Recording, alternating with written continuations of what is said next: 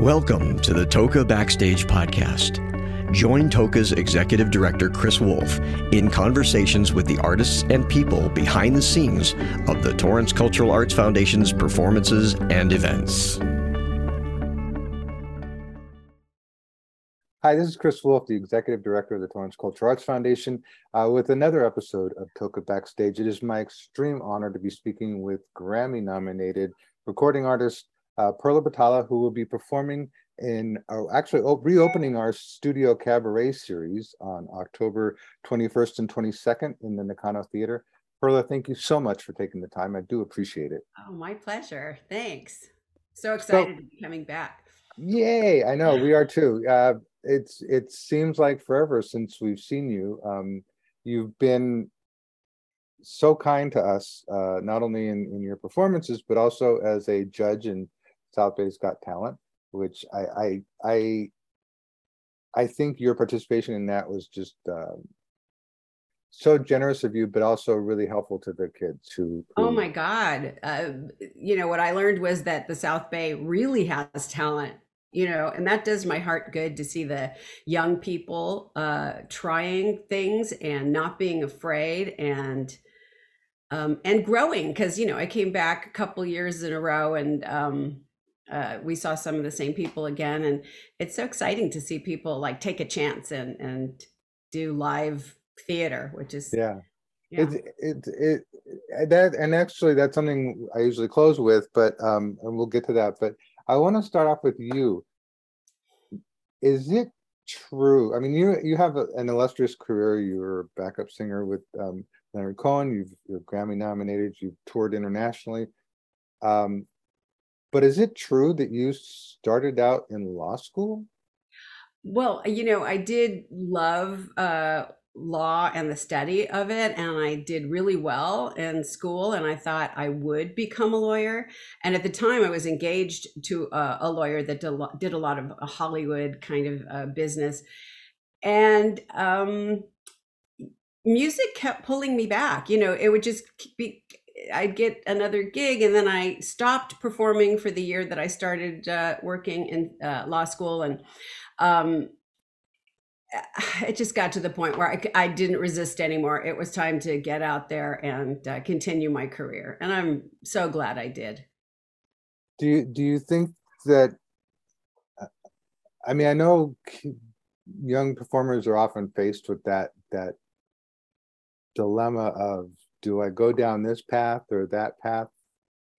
And I can't imagine that that's an easy decision to make. It's not an easy decision to make. And, your parents are always saying, have something to fall back on.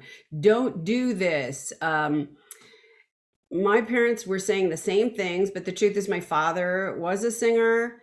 And I just met this wonderful woman who was a professor at Harvard.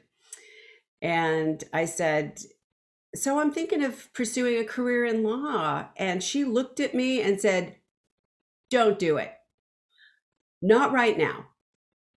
Pursue your passion for music because you're young. This is the time to do that. Law school will be there later. If you want to do it later, do it. But right now, take that passion and put it in your art and your music. That was like the best advice I ever got. And do you offer that advice to young performers as well? I mean, mostly I would say to young performers, this is a really hard business. Do not do it unless you so believe in what you're doing that you're willing to, withstand the hard times, and that, you have a pull to do it, because that's what will determine everything. If you have that pull to do it, that desire, that passion, let's face it, nothing can stop you. It's interesting because I actually just did one of these interviews with some people from another show that we're doing called My Dog is Better Than Your Dog. Stephen Tobolowsky, who is an actor, has done a lot of great things. Mm-hmm. And I asked him, what advice do you give to young people? And he said he was doing a class, teaching a class was invited to talk at a high school. And he asked the people, who is willing to do what you're doing without any compensation, with performing in front of maybe two people who are your best friends and no accolades, and he said two people raised their hands and he goes, you guys will make it. Right. Because Absolutely. Yeah. And honestly, if you, you know, you need, it's tougher these days because of social media. It's way tougher because as a young performer developing, you need the room to be bad, and you need the space to fail. And that's what gives you the opportunity to find like where you are great and where you do excel and where you are more like special than anybody else, because we are all human beings. We are all the same in so many ways, but we are all very different, and we are also very everyone has a special little magic inside of them. And if you can have that chance to be out there and be doing that, I say do it. But man, if you were just to ask me generally, would you encourage people to do this? No. Why would we encourage people to do this? You and I know how hard it is. yes. You know how hard it is to get people to leave the comfort of their home and go to a theater, and it is really hard to do. But when you do it and it changes your life, you say it was worth getting off my couch for this. Well, and I have to say, you know, there are two performers that I can name who sing some songs in Spanish. Now, I can't speak a lick of Spanish. I mean, I know, you know, a couple of words. But when I hear them sing, it's like their voices just transcend, and I just feel it. And that's you and La Marisol. Oh, I love her. Isn't she great? Oh, when she sings, I have no clue what she's saying. Right. But I just yeah. believe and it. You know, I can't explain what that is, other than for me, my first language was Spanish, and I think, you know, Marisol's first language was Spanish too. And Leonard, who didn't speak Spanish, Leonard Cohen, said that Spanish was his most favorite language. And it could have something to do with the language. I've heard from linguists that Spanish has way more words for everyone, you know, everything. The vocabulary is way bigger than other languages. And for us, of course, it's our first language. So it digs deep into our soul. And I know that, yeah, when I sing in Spanish, I am elevated to another reality. And it has to do with not only me, but my family, my ancestors, where, you know, they came from. And there's a lot of passion there. And oftentimes I'll just go, whoa, where did that come from? But, you know, it's just there. But I think that speaks to not only the language, but both of your performances and your, I use this word a lot, but your authenticity of the song, and like you said, the passion for what you're singing. Yeah. And again, not knowing, you know, every now and again I'll go, oh, I know that word. Right. But other than that, it's like I just sit there and listen and go, this is beautiful. I don't know what it is, but it's beautiful. And there are other languages that do that to me too. But there is also something about you know, singing in Spanish, and it is about authenticity. There's the culture. It's also cultural. Especially because my father was Mexican and my mother a Hungarian Jew. So my dad's Afro-Mexican, my mother's a Hungarian Jew. And so I get passion from all sides, but the culture of especially Mexican people, it's so open-hearted and it's so kind, and that is sincere. I mean, that is the truth.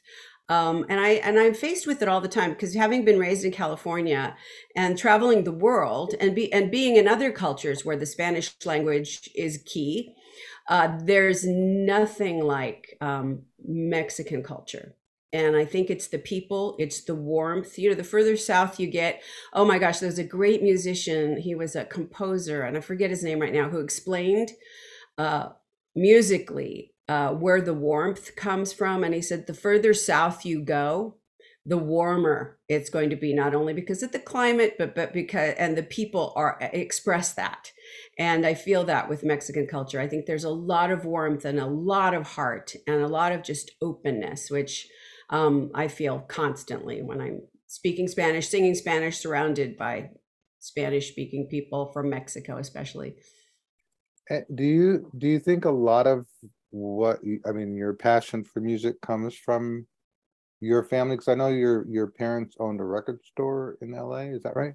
Yes, I grew up in Los Angeles, and my family had a little tiny record shop, one of the first Spanish language, you know, family owned um, record shops on the border of Venice, which was pretty rough back then. It's a lot, you know, no celebrities would dream of living there back in the day. But my parents had a tiny little store called Discoteca Batalla on the corner of Lincoln Boulevard and or Pier. And it was, you know, one of the community hangs for all people that spoke Spanish, for immigrants. And I had, you know, I was raised there. We were all expected to work. We were all expected to come there after school, do our homework, and help out by cleaning things, whatever my mom had in store. And my mom really ran the business.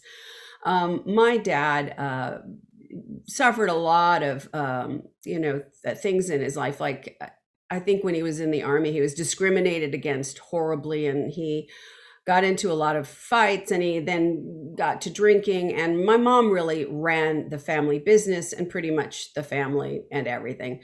So my dad was just always filled with heartbreak, and he was the singer, and also didn't have much of a career, but when he sang, I could tell that was his happy place. And I just started to sing because of my junior high school music teacher. You know, that was really where it came from. She said, this music will, and she was, you know, very much into classical music, and she opened the world for me, you know, playing just wild Aaron Copland and the great composers, and teaching me how beautiful music can be on a whole other level. So I escaped into this world of classical music. I wanted to sing with all the groups, and I had a really good ear, so I would pick things up very quickly.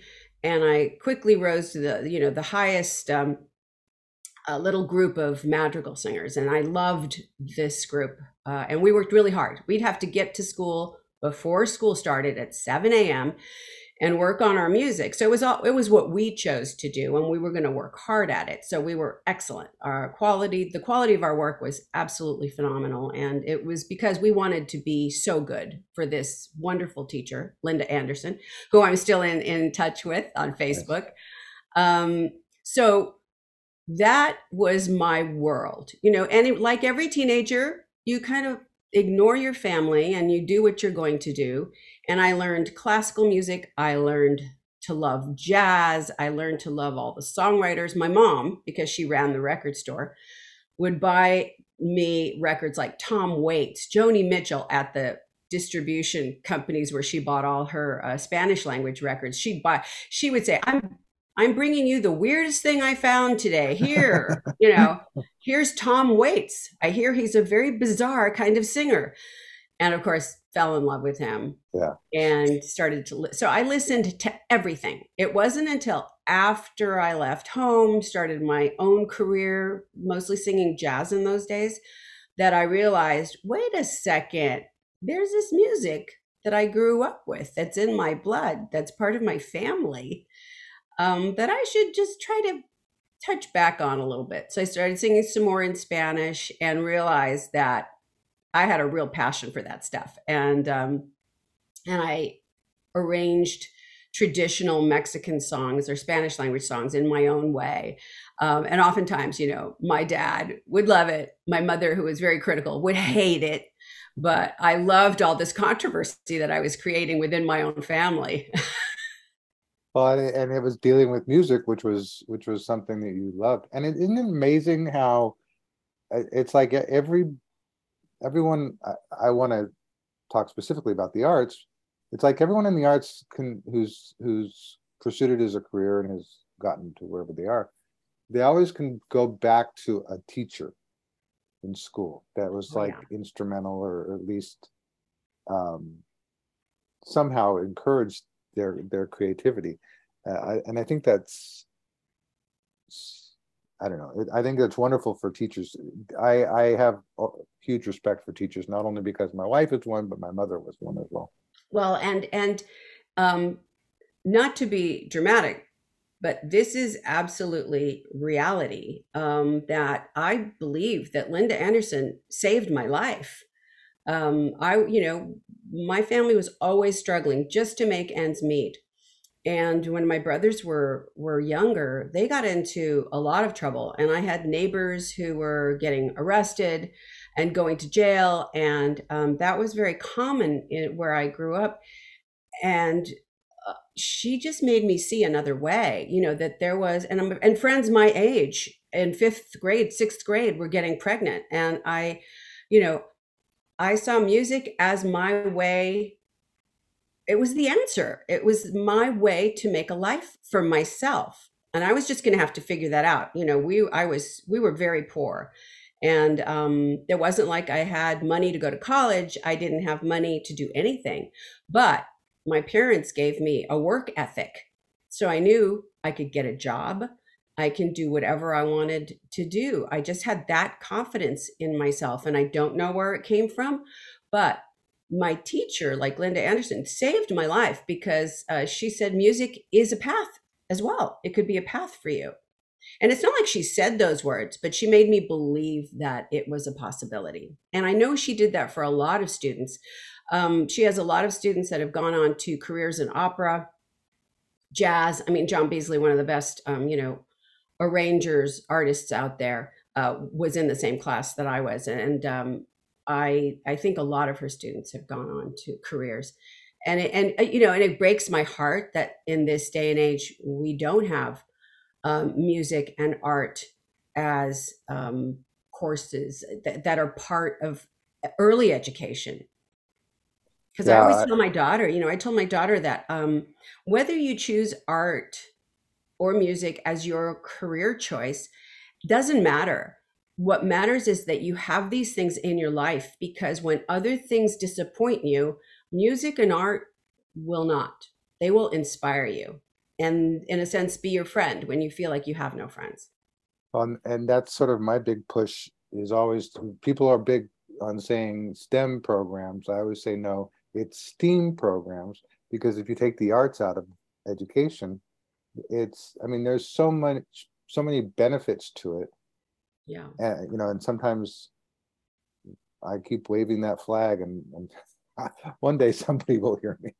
Yeah. Well, everyone has to stand up and say it's necessary, especially now when we struggle with just as a whole, the community after COVID, struggling with depression, struggling with all those deep anxieties that everyone suffered during, whether it's recognized or not, it's there. I think that art and music will help everyone heal. And if they're in schools, it gives kids an option.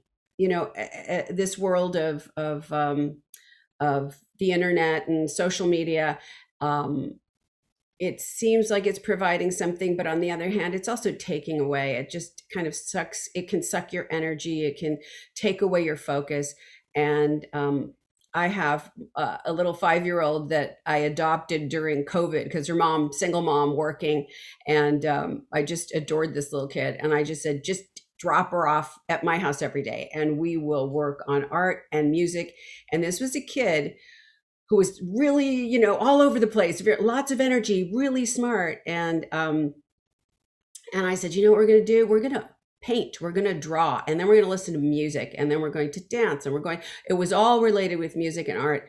And to this day, she's obsessed. Her focus is so clear. She can sit and she can paint and draw for hours at a time. And when she is, oh, have to do something, I have all this energy, she'll just pull out the paper and get to work. It's not like you even have to tell her to do that. So I just believe that it's a great and necessary tool for educating our children to be self-sufficient also in the future. Yeah, I totally agree. Doing a sort of a swing back to your career, because how tell me about how you got involved with Leonard Cohen. Oh gosh, that was interesting because I was ready to quit the business at that point. I had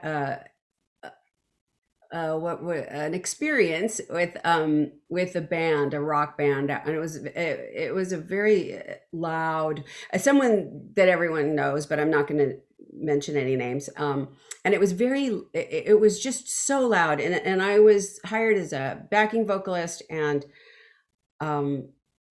and I thought, great, this is my first big gig. It's a known name. It's going to be so much fun.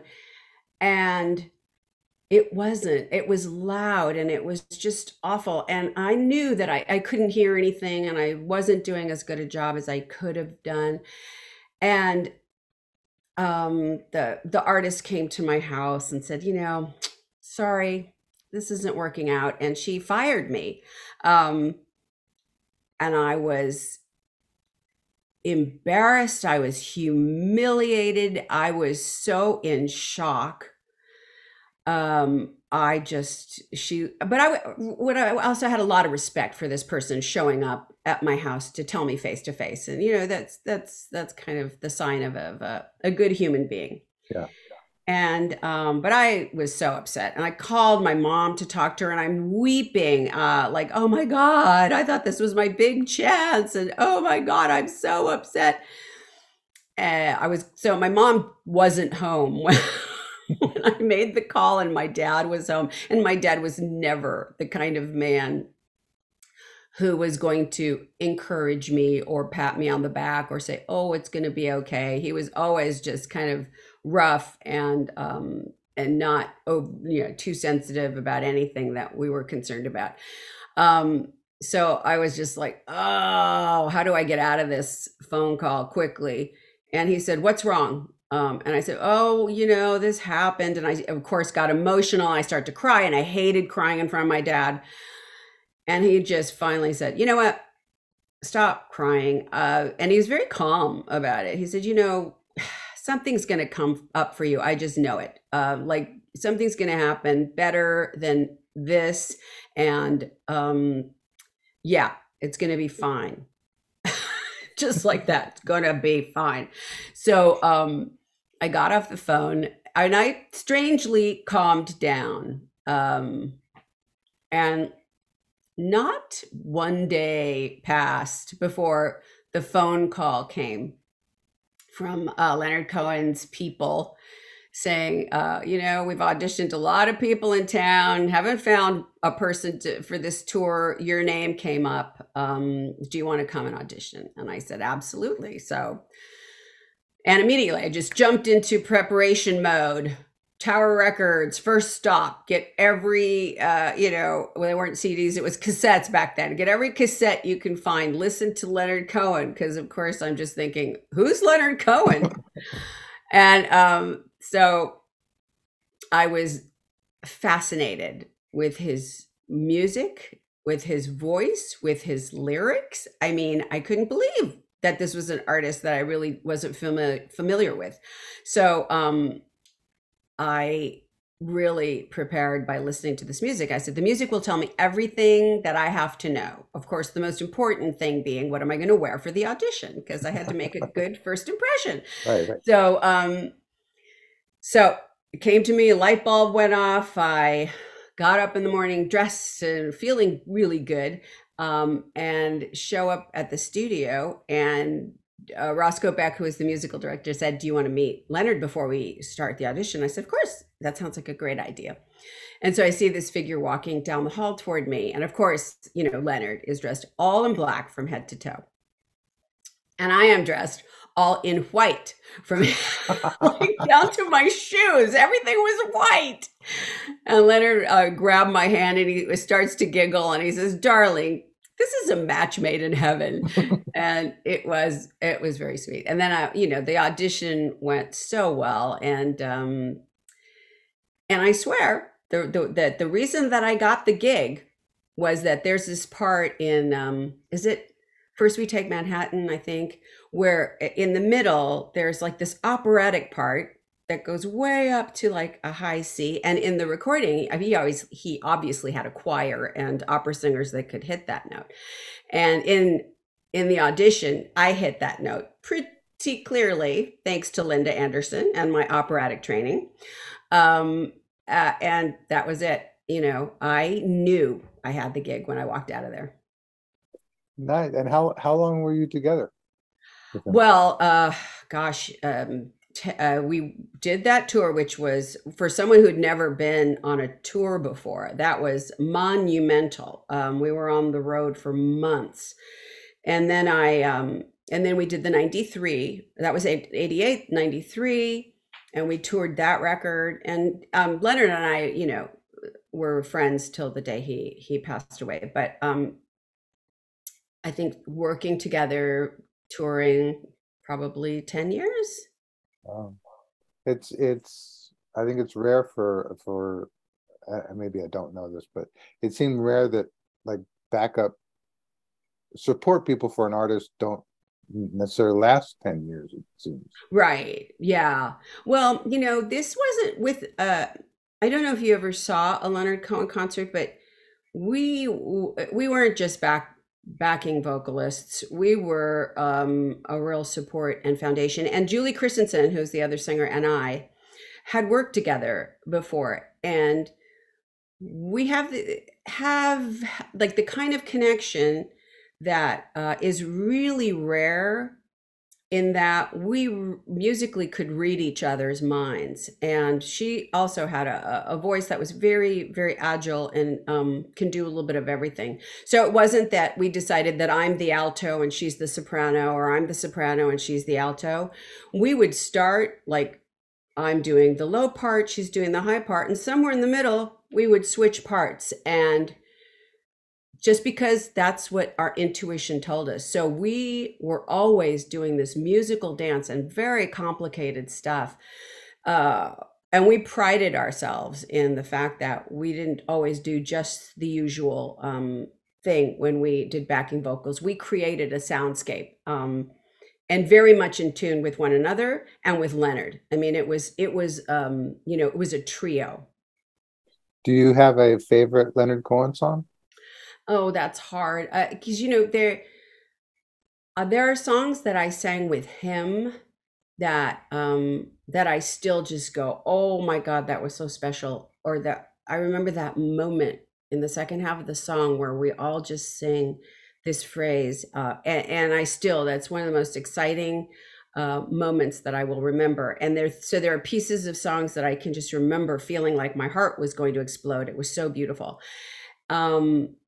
And then there are songs that Leonard sang that moved me so deeply that there are favorites that I have that of Leonard's. But when I sing Leonard, I have many favorites, and depending on the concert, I have it depends on the time in my life, the particular concert.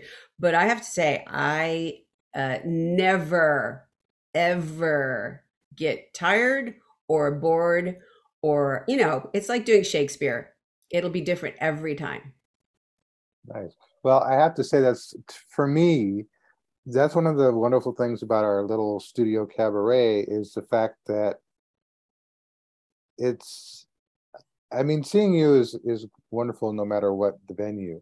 But in the studio cabaret, it's so intimate that, literally have people sitting at your feet Um, and it's just, I think that the authenticity and the passion and the vocal styles that you bring are just kind of floor people. It's like you're just um, and the wonderful thing is you always bring surprise guests with you. Yes. Yes. I have as per usual, some tricks up my sleeve and some guests that I'm thinking of. One of the things that really inspired me recently was that I went to the LA Public Library, a day of poetry where they had, I think it was like 100 poets or something there for the day. And I thought, oh, I'll just come for the first half. I had a few friends reading. I'll just come for the first half and then go get some lunch and spend the day in LA. It was phenomenal. The level of talent in the room was astounding. There wasn't one bad poet. I thought, oh, there'll be a couple that I can snooze through or just rest, emotionally rest between poets. Not a single one was less than spectacular. And by the end of it, I was just like shaking with all this like, inspiration and hope for the world because of this great event. And it was also streamed. It was only streamed live, but because I have, inside scoop to some of the people that could get me in the door, I got to be one of the invited guests, and it was incredible. So anyway, that's just a hint to who I might be bringing. Wonderful. Well, it's funny when you said LA Public Library. I thought you were going to say the Linda Lindas, and I was like, they don't really seem like they would. I don't know if you're familiar with them. I'm not. They're a punk rock band of like 9, 10, 13-year-olds who went viral with their song. I forget what it was called, but they did a live like a video from the LA Public Library of this punk song, and now they're like just a big internet sensation. They just toured Japan, as a matter. Oh, cool. But no, I think that'd be great. And I don't know if you're bringing her, but talent seems to run in your family, because I know your brother is an actor. Your daughter will sing with you from time to time. Yeah, well, she's on a big, wonderful honeymoon in Europe right now. If you can believe that she's married. Nice.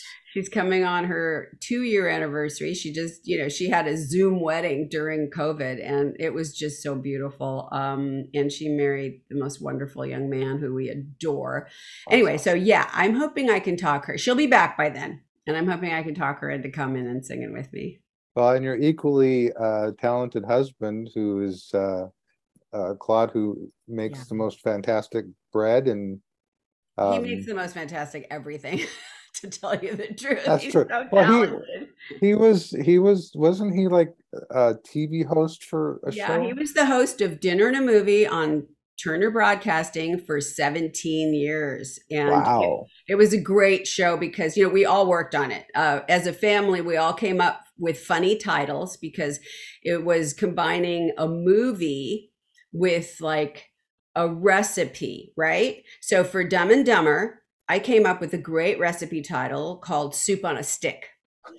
So it was like a Vietnamese soup with skewered, meat on top. And Eva had a great one too. Anyway, we had a lot of fun for 17 years watching movies, coming up with recipes. Nice. And Claude was a wonderful host. He's a certified chef and also is a great percussionist. He used to, in my first band, he was a regular. And we're married over 31 years now. Is that how you met? Was in a band? No, we met in LA. I was his best friend's friend, and we just sort of met peripherally, and then soon things got a little more friendly between us, shall I say? Yes. Understood. Well, this has been a lot of fun. Thank you so much for taking the time, Paula. Thank you. And you say that I've been a big supporter and good to you. You've been amazing to me, and I'm so grateful. your community and all the programs in your series are just all so wonderful. So thanks for including me. Well, thank you. And so again, it's October 21st and 22nd at the Nakano Theater. It's very intimate, so get your tickets before they're all gone.